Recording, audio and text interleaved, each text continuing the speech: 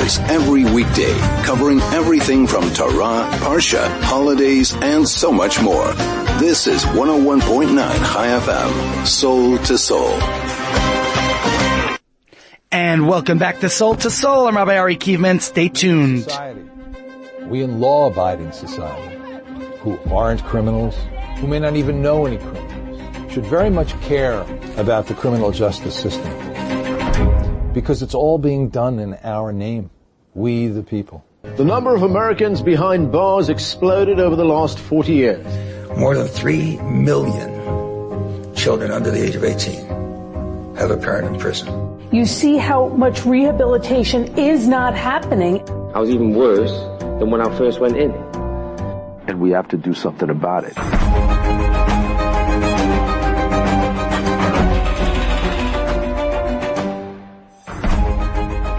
Everyone is talking about making a murderer and the trials of Stephen Avery. The trial of the man accused of the marathon bombing. I'm firmly opposed to the death penalty. Why do I support the death penalty? That's really the same debate that went on in the time of the rabbis. Uncover practical ways. More than a dozen inmates graduated from the Operation Making a Change program. We can change lives and bring hope to those for whom it has been in short supply.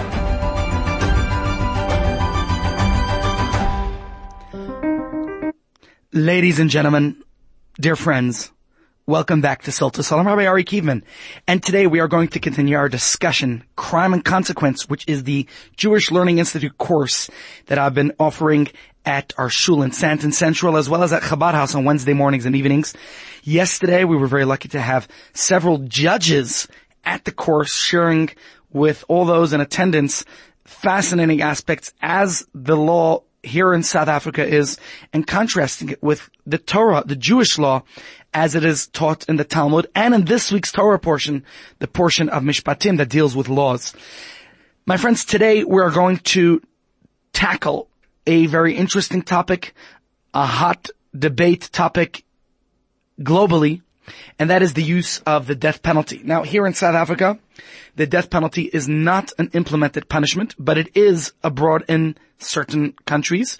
Where I come from in the United States, it's one of the only democracies that actually does have capital punishment, where someone can be executed for crimes committed.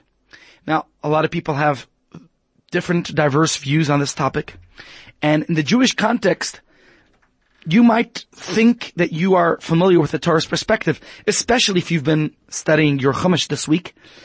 And therefore, what we're going to do today is take a deeper look at what Judaism has to say about capital punishment and what practical lessons it can actually teach us in the modern context. And I'm confident that if you stay tuned for the next 45 minutes, you will be surprised and learn some things that perhaps you weren't necessarily previously aware of. Now, ideally, I wanted to bring one of the judges or more as a panel into the studio to talk about it. But instead, I'm going to take a different angle and present to you, my dear listeners, two interesting cases which you'll listen to the audio of them. And if you want, you could go to the website, myjli.com/crime, where you could watch these videos and hear the stories. And perhaps as I ask the questions related to these stories, you can shape your opinion.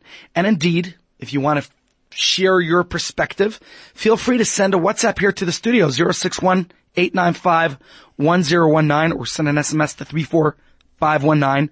And I'll be happy to hear your perspective.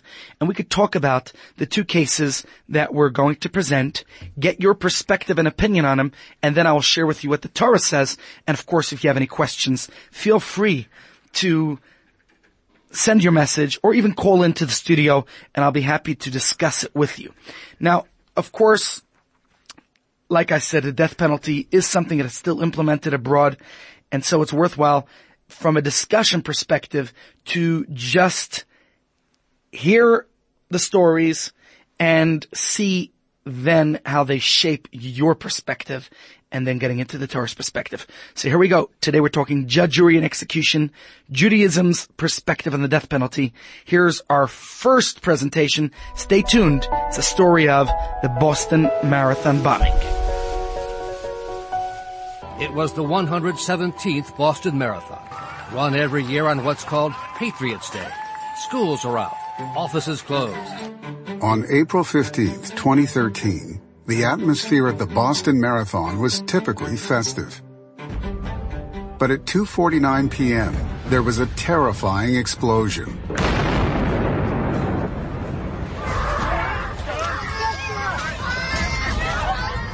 And 12 seconds later, yet another explosion, just 200 yards away.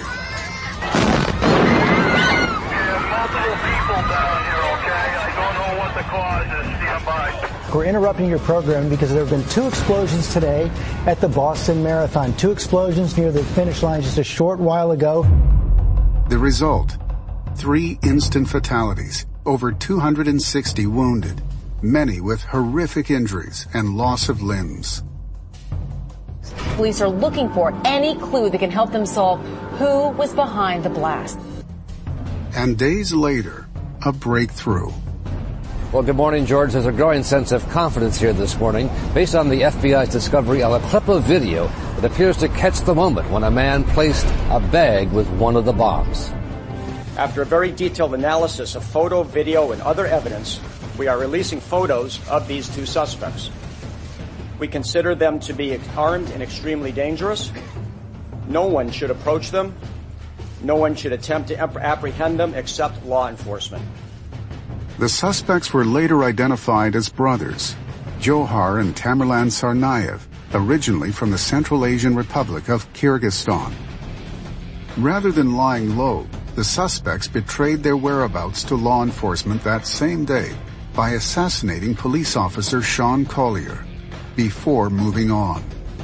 Next, the 2 men carjacked a Mercedes SUV and led police on a wild, violent chase through the streets of Cambridge into neighboring Watertown.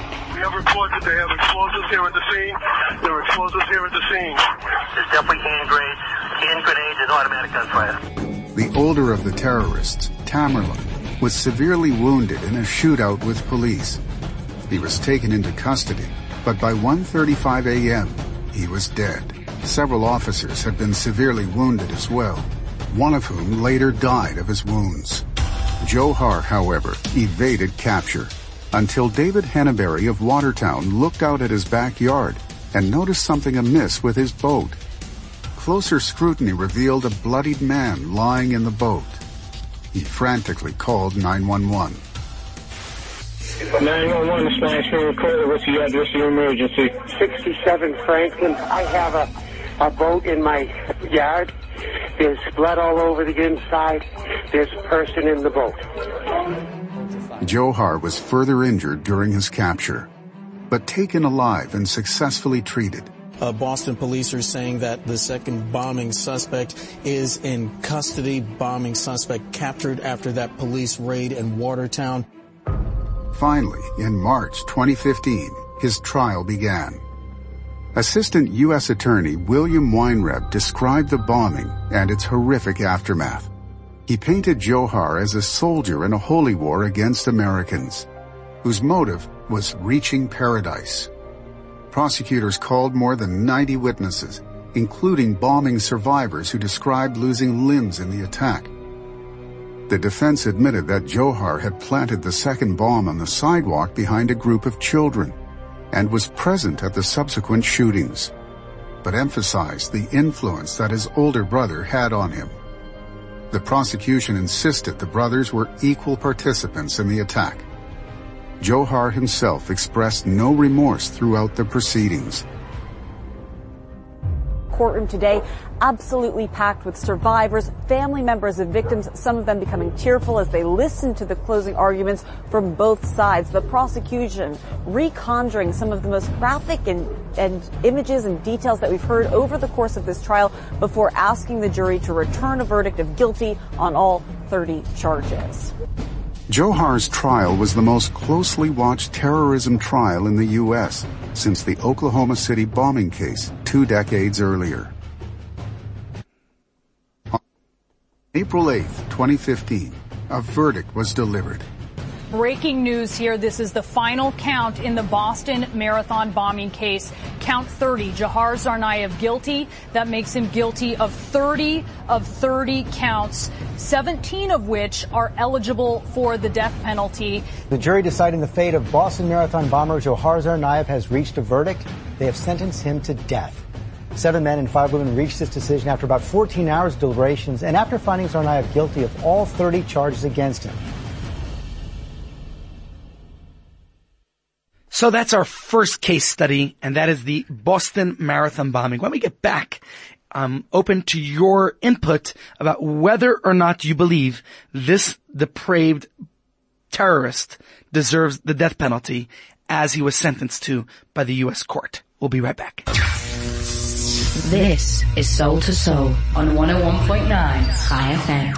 And welcome back. I'm Rabbi Ari Kivan. And today we're talking about judge, jury, and execution, the Jewish perspective on the death penalty and capital punishment, which is a theme in this week's Torah portion.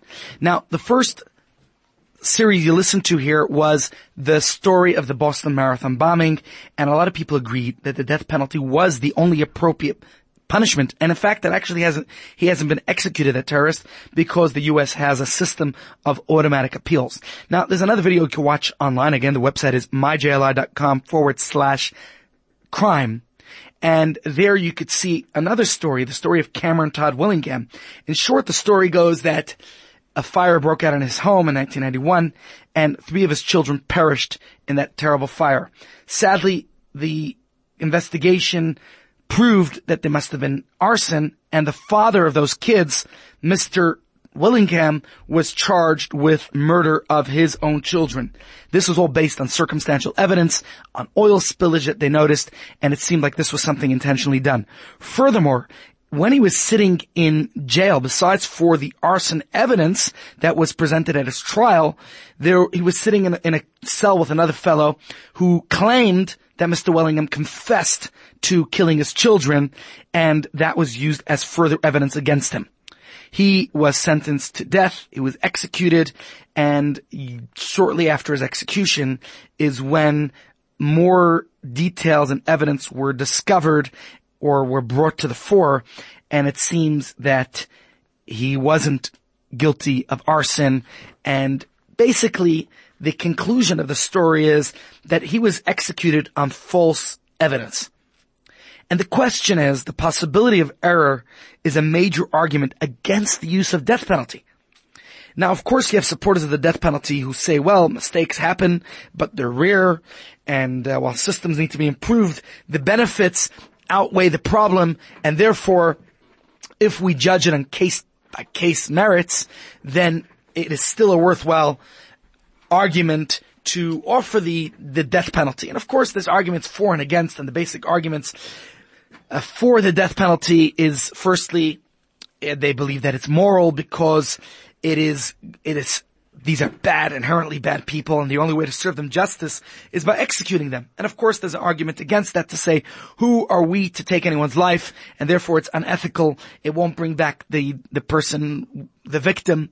It won't, the feelings of revenge, that's about it. And therefore, it's a tremendous argument. Of course, there are those that say, well, that the death penalty will deter murderers, while others argue that it doesn't. Then you have those who say the death penalty is the easiest and the cost-effective way of incapacitating and eliminating murderers, whereas others say that the costs, the legal costs, the defense team, the other aspects involved tells us that it doesn't necessarily save money, but even if that is an argument, one could say that the mistakes involved in falsely executing somebody aren't worth it, whereas others will argue that it is very rare that actually happens, and there's lots of other arguments for or against the death penalty. Here in South Africa, it has been abolished since the new independent government of the Rainbow Nation since 1995, I believe. There is no death penalty sentence in South Africa. But if you examine the death penalty, there are different opinions, and it's a very hot button topic. It's very much debated, And you'll see many people for it and others against it.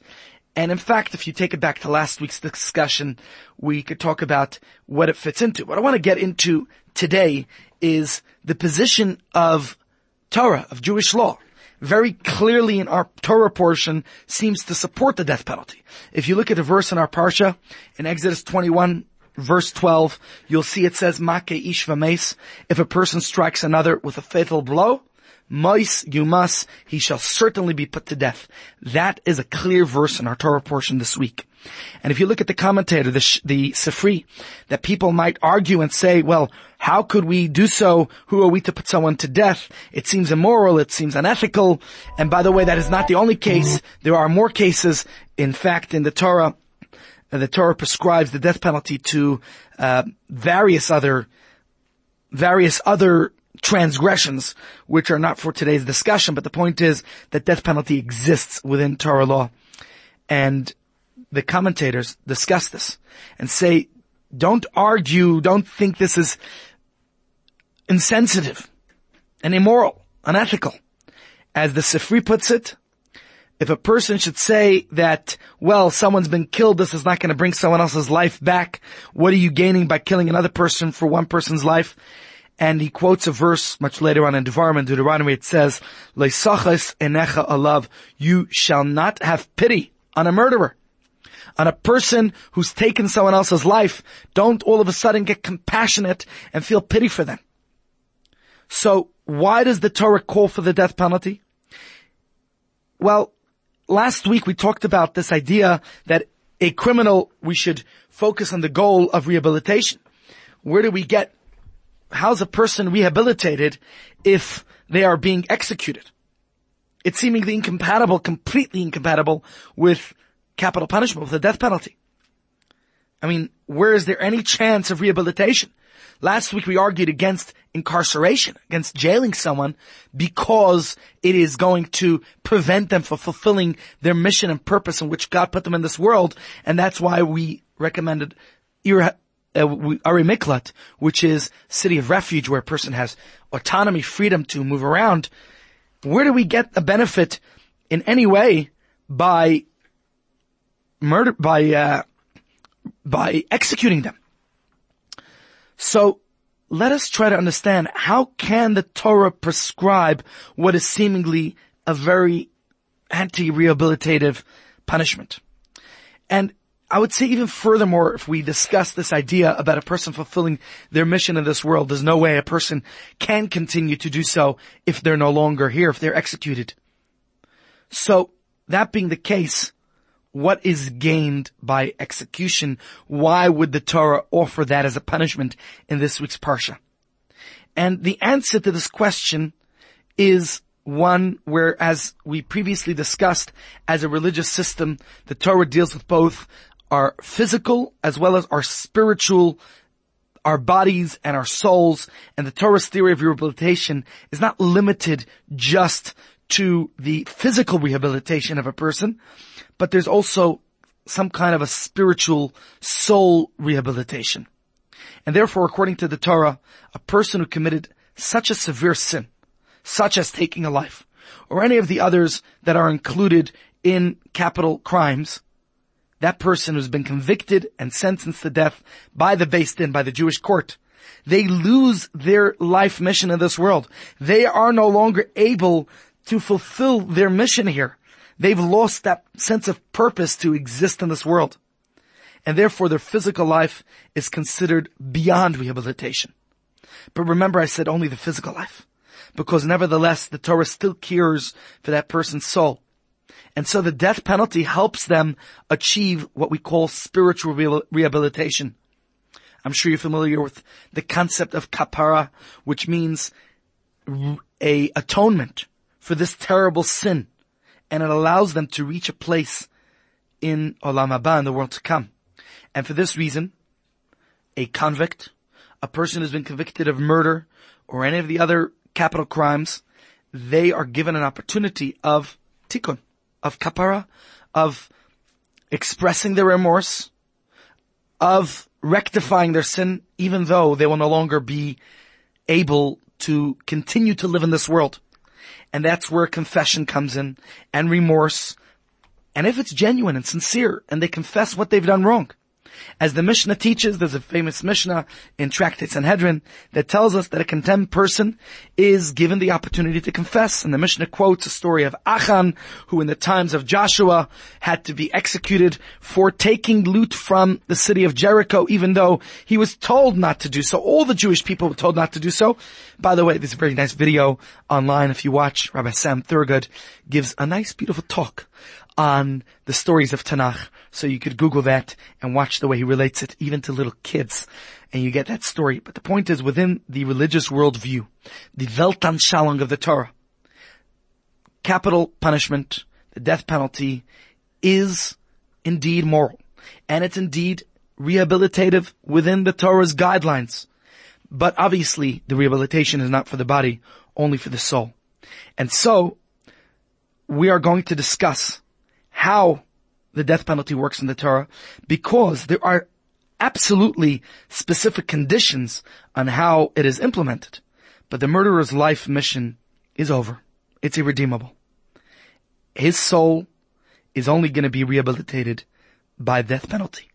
As harsh as that seems, that is the Torah's perspective. And it's very clear in our Torah portion this week, in the portion of Mishpatim.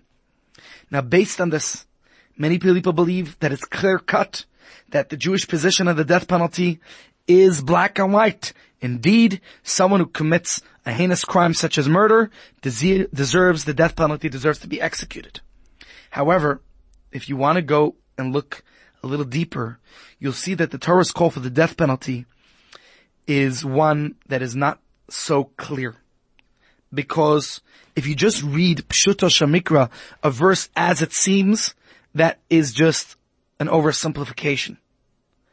If you study the Torah the traditional way, not just the written Torah, but as it is accompanied with Torah Sheba'al Peh, the oral Torah, that interprets and explains it, then we understand from the oral Torah, which was originally transmitted orally. Moshe Kibel Torah Sinai, right? Moses receives the Torah from Sinai, and then a Masara Yeshua, teach it over to Joshua, the Yeshua Liskanim, and Joshua to the elders, Uskenim Yeshua Lanshe Knesset Agdola, and they taught it from their generation to the next. And it was eventually transcribed in the Mishnah, which is written by Rabbi Yehuda Hanassi around the year 200 of the Common Era, 1800 years ago. And it was elucidated further in the Talmud over the next couple of hundred years. And in the Jewish context, no practical conclusions are actually drawn from the biblical text alone without reading it through the oral Torah. And indeed, when you study the Mishnah and the Talmud, and later Maimonides in the Shulchan Aruch, Code of Jewish Law, we see how it's formulated into practical application. So before we extrapolate any practical instructions from the biblical death penalty as it's transcribed in this week's Torah portion, we have to understand it from the oral law as well. And so then, we'll have a much better position to understand what guidance the Torah actually gives us concerning the death penalty, and to apply it in the modern context, to understand how it's actually implemented. If you read the oral law, if you read the Talmud and the Mishnah, you understand there are actually tremendous restrictions. There's a very high standard in order to practically implement the death penalty. And so I want to share with you some of the main categories of those restrictions, of the standards, in order for that to be implemented. What standard of evidence does the Torah require in order to convict a suspected murderer and actually sentence them to death? It's not so simple. In fact, let me tell you, in the modern context, CCTV is not sufficient. Why? Because the first thing we are told is that a court depends on eyewitness testimony. That means 2 valid kosher witnesses. And you have to study the Talmud to understand what is a valid kosher witness. A gambler, a thief, lose their chance of being valid kosher witnesses. Of course, there are many other qualifications. On top of that, the witnesses are not allowed to be related to the victim, or to the culprit, or to each other. And they had to have actually seen the murder itself, or whatever incident they are testifying against. And there are many other requirements For example, they had to have seen it, and then, no matter how convincing and overwhelming the circumstances of what they've seen, they had to actually seen the incident itself. And once they've seen it, they actually have to, they have to warn the individual who they've seen, and then he has to listen to their warning and acknowledge their warning. And still, he has to commit the offense. And only then they report it to the Beis Din. And the Beis Din cross-examines them and interrogates them and investigates, and if any discrepancies are found, then their testimony is ruled inadmissible. And there's a lot of details to that I'm oversimplifying to you. But the point is, the Torah has many practical restrictions on the use of the death penalty. And in a capital case, the only evidence that we will accept is eyewitness testimony, as I described, where they warned the witnesses, where the witnesses warned the individual. Not only that, as you study the Mishnah, then the Beis Din, the court of Jewish law, are going to warn the witnesses themselves.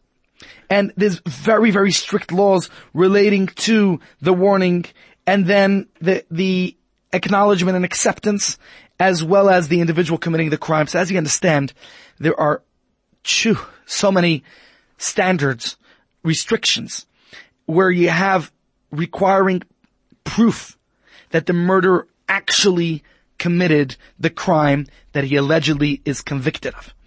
And then the judges warn the witnesses about perjury, about false testimony. So with all these details, where the witnesses are required to go through such a high standard to prevent any errors of judgment, as Maimonides puts it, in his words, the Torah can't live with the possibility of a court making any kind of mistake, relying on any kind of inconclusive evidence. We don't rely on circumstantial evidence of the details. It has to be clear, very clear, that the witnesses actually saw the event. In Maimonides' words, it's better that even 1,000 guilty people be exonerated than to someday execute even one single innocent person. And the logic behind the high standard of Jewish law is because we place infinite value on human life. And when we're back, we're going to discuss the Torah's perspective on to what extremes we go to be willing to ensure that no innocent person is ever convicted of a crime that they didn't commit, and to then have to go through execution. And what risks we're willing to take for that. We'll be right back. 2 hours every weekday, covering everything from Torah, Parsha, holidays, and so much more. This is 101.9 Chai FM, Soul to Soul. So, we've been talking about the Torah's high standards of life, and therefore how difficult it is to actually execute someone who was convicted of a crime because of our tremendous infinite value of human life. And the Torah therefore considers it actually preferable that even 1,000 guilty people to be exonerated, to be released from, maybe not released from incarceration, but not to be executed, than one innocent person to lose their life. And this strict standard basically made it very difficult for anyone to be executed because of the cross-examination, the investigation, the interrogations, the qualifications of the witnesses, all of the details involved, which of course we just described in summary. And in fact, this leads a Mishnah, one of the great Mishnahs in Tractate Makos, to say, a Sanhedrin, a Jewish court that executes once in 7 years, is called Chablanis, which means a destructive Beis Din. Okay, there's another opinion you might be more familiar with. Rabbi Eliezer ben Azariah says once in 70 years. However, there's a general rule that a Stam Mishnah, a Mishnah that has no author, that teaching is the ruling that we follow. But regardless, whether it's once in 7 years or 70 years, it seems that they are considered a destructive court of law. Now, of course, the Talmud discusses this at great length and says every case was judged on its own merits, and the courts had to make their rulings on a basis of each particular case by case on the details involved. But the Mishnah is telling us a very important point, that considering the standards and the procedures that were needed to be fulfilled to arrive at the conclusion to convict somebody of the death penalty, if you're executing more than once in 7 years, on average, then this is a sign that something is probably wrong with that court's procedures. And you gotta review your procedures. You gotta see, what are you doing wrong? So, in fact, to complicate it a little more, let me add the continuation of that Mishnah to you, where Rabbi Tarfon and Rabbi Akiva say that if they were members of that base, then they said nobody would ever be executed. And their colleague, you're probably familiar with all these guys from the Haggadah, Rabbi Shimon ben Gamliel says, well, you would have caused murder to proliferate. That's a fascinating statement in the Talmud. Because what does this mean, that they would ensure that the death penalty would actually never even be implemented? How's that possible? What's the purpose? Now, one answer that's discussed is that the Torah, Rabbi Akiva and Rabbi Tarfon say, ideally, you want your children to be well behaved. You want that you should never have to punish your children, right? If you're a perfect parent, somehow your children will be angels and you'll never ever have to punish them. It is only a threat that if they misbehave, if they go out of line, then you're going to have to put them in timeout or whatever other methods of corporal punishment you use for your children. Well, when the Torah teaches us that every human life is of infinite value and that we each have our unique, indispensable mission, our divine mission to fulfill in this world, well then, what does it mean that the Torah says a murderer or any of the other capital criminals should receive the death penalty? According to Rabbi Akiva, in the ideal world, it is only a threat. It's some form of education, like a teacher or a parent would wish that they never actually have to enforce the rules and apply the consequences. But we know that reality is a little different, that unfortunately sometimes we have to enforce the rule, because if you don't give anyone tickets for speeding, then everybody will be speeding, and unfortunately it's going to lead to accidents, to casualties on the road. So, based on what we've been saying, how would we apply the Torah law to modern times? If this country were to implement the death penalty, or in the United States where I come from, can the U.S., which is based on the legal system there, the founding fathers tried to base it on Judeo-Christian values, if they are indeed basing it on the Judeo values of the Torah, then practically speaking, would it be possible to ever convict somebody of the death penalty? Firstly, where you're getting the Torah's qualifications of witnesses to testify, and then the cross-examinations and the possibility. Even DNA is not admissible evidence for convicting anybody, because you don't have two qualified witnesses who actually saw the incident without just gathering what we call circumstantial evidence based on what they see and putting the pieces of the puzzle together, that they're able to draw a conclusion that indeed this person is guilty of that particular crime. So, indeed, due to the Torah's high standard to prove one's guilt, practical use of the death penalty in the past was quite rare. As the Talmud said, once in 7 years was already considered too much. And it would be virtually impossible to implement it in modern times as well. And of course we see here, this is the Torah's tremendous value of human life. Not to say that a murderer deserves to get away, to let go, and to get off easy for a heinous crime that they've committed. Rather, because we don't want an innocent person to ever be executed. Therefore, we hold such a high standard in the conviction process. And based on this, Torah law would not really seem to support the death penalty in the modern context. Now, the Torah's laws concerning the death penalty teach us the infinite value of human life and how careful we ought to be. And as I told you the case before, that the case of Mr. Willingham, who it seems based on evidence that came out after his execution, that it's very possible that perhaps he was an innocent person who was executed on false evidence. Now, of course, you could say it's rare and it's not common, but indeed, that's a good enough reason why not to implement the death penalty, whether here or abroad.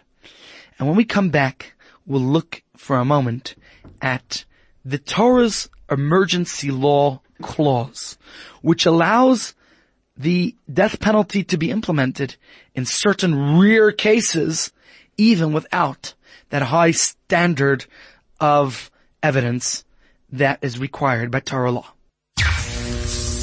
This is Soul to Soul on 101.9 Chai FM. And we're back. I'm Rabbi Ari Kievman, and we're talking today about capital punishment as it's described in this week's Torah portion. And we concluded before, Maimonides puts it in these words, that it's better 1,000 guilty people be exonerated than to someday execute even one innocent person. Of course, these words truly ring noble as an idea. But the question is, are they practical? Is it really better to let 1,000 suspected killers roam free because the cases against them aren't 100% all right? And there was a professor who asked this question. He says, better for whom? That's his question. Better for whom? Now, if you think about it, for individuals, the suspected murderer, the court judging him, it's better that many guilty people escape punishment rather than to run the risk of taking one innocent life. That's Maimonides' idea. And it's because if the suspect is indeed innocent, as it seems in the case with Mr. Willingham, then executing this one individual is an immeasurable tragedy for the suspect, for their family, for the court that judged him. But if we evaluate the question from the other angle, from the perspective of society as a whole, then it's much more damaging to let 1,000 suspected murderers. Could you imagine? That's what Israel did in the Gilad Shalit case. You let 1,000 terrorists out of jail for one innocent individual. And so it seems from the Torah's theory that that is the case.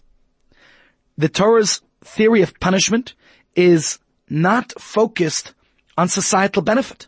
It is focused on the individual, on the soul of that one person who's suspected of committing whatever crime it is.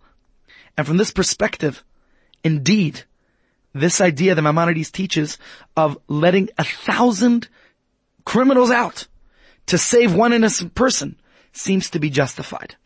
Now, of course, the Torah wants us to protect society as well. We cannot ignore the needs of society. And in fact, the Mishnah tells us that we pray for our government even if it's not a good government. Why? Because without it, we would have anarchy. What's the alternative? Even a bad government is better than no government. So we do have to protect society. And how do we balance that? So the Torah certainly empowers the courts to act in society's best interest, not to let murderers roam the streets freely. And in that case, sometimes even at the expense of individuals, maybe that means incarceration. We're not going to let people who are a menace to society, who commit such aghast crimes, to just walk the streets freely. And so the Torah systems of punishment, even though it doesn't include incarceration, we do say when necessary to protect society, there is what we call emergency law clause, where we allow the courts, Jewish courts, to implement, whether it's imprisonment, a holding cell for crazy people, or to implement the death penalty under certain circumstances. And that, of course, is a matter that has to be decided by the Beis Din, by the court of law, when that standard, when that emergency law is to be implemented. And in history, we find there were certain cases that were necessary that Jewish courts of law have implemented that. That means even when they didn't use that high standard of evidence, under those unique circumstances, if it was necessary, And if there was compelling, strong evidence against a particular person, even if it wasn't 100% certain, then the Beis Dins actually implemented even the death penalty under certain requirements, what they called the need of the time, perhaps to create a deterrence, to prevent others from committing terrible crimes. Generally, we were talking about murder, not the other violations, which usually fit into the theme of idolatry or adultery or certain transgressions of the laws of Shabbos. But that was only in certain circumstances. So, what practical guidance might Jewish law give us regarding capital punishment today? If we go back to the verses in this week's Torah portion, on the one hand, we want compassion. Even when a person is executed, it has to be done compassionately. It cannot be done in a ruthless way. The Torah says if a man is to be hanged for their crime, then their body is to be buried before night. We don't leave them hanging overnight. So just to summarize, the Torah rejects that it's immoral to execute someone. We cannot say it's immoral because the Torah is the epitome of morals, of ethics, of our values. And therefore, from a definitive position of Jewish law, the death penalty, capital punishment, is certainly valid. Obviously, if you've been listening today under strict Torah law, it would be practically impossible to actually sentence anyone to death in modern times based on the Torah's high standards, even though we did discuss certain emergency law when necessary to be implemented. But beyond the formal laws, the most basic message that the Torah has to teach us about this idea of capital punishment is its focus on how holy and infinitely valuable every human life is. If you are born, it's God's message to you that you matter. You are indispensable to God's plan. And this is something that needs to be internalized, whether in the legal system and in our own minds, to see the value of every human being. And if we could recognize and put that at the forefront of our minds, then we realize the Torah's tremendous value to human life. That is the underlying theme of this discussion. Next week, please God, as it is an important month in the calendar. I don't know how many are familiar, but tomorrow we begin a new month, Rosh Chodesh. Okay, it's not Rosh Chodesh Adar yet. That's only next week, but February is a month that is dedicated globally as Jewish Disability and Inclusiveness Month, Awareness Month, and therefore we at Chabad House and many other organizations around the world are dedicating next Shabbos the portion of Teruma to inclusion awareness, how to perhaps do things to be aware more of those around us, to pay more attention, to be more sensitive and caring to the needs of those who perhaps might not be the same as ourselves. And so next week, please God, I will talk about some ideas on how we could be more inclusive, whether it's at our shuls or at our Shabbos tables, with the menu we serve, with sensitivity in the way we speak to others and to speak about others. So stay tuned next week. Join us right here on Soul to Soul and find out what your shul's doing to be a little bit more inclusive on this very special Shabbos of inclusion next week, where this project has been launched called Shabbat Together. And it's dedicated to creating more awareness, educating people more about the sensitivities of others. Until then, my friends, I wish you a most enjoyable Shabbos. Hope we gave you some thoughts to ponder. And when you're sitting at the shir and shul and you're reviewing the parsha, think about the literal understanding of the portion and think about the Torah's cure for every human being. And we'll continue these discussions, please God, next week, same time, same place, right here only on Soul to Soul on 101.9 Chai FM. And of course, you're invited to join us for the live discussion, which takes place every Wednesday morning and evening at Chabad House, not Wednesday mornings at 9:45, and Santon Central Shul, Kirsch Gunnison Kind of Center at 7:15 p.m. Until then, Carpe Diem, seize the day, and stay tuned for fresh thinking up next, right after the news, right here.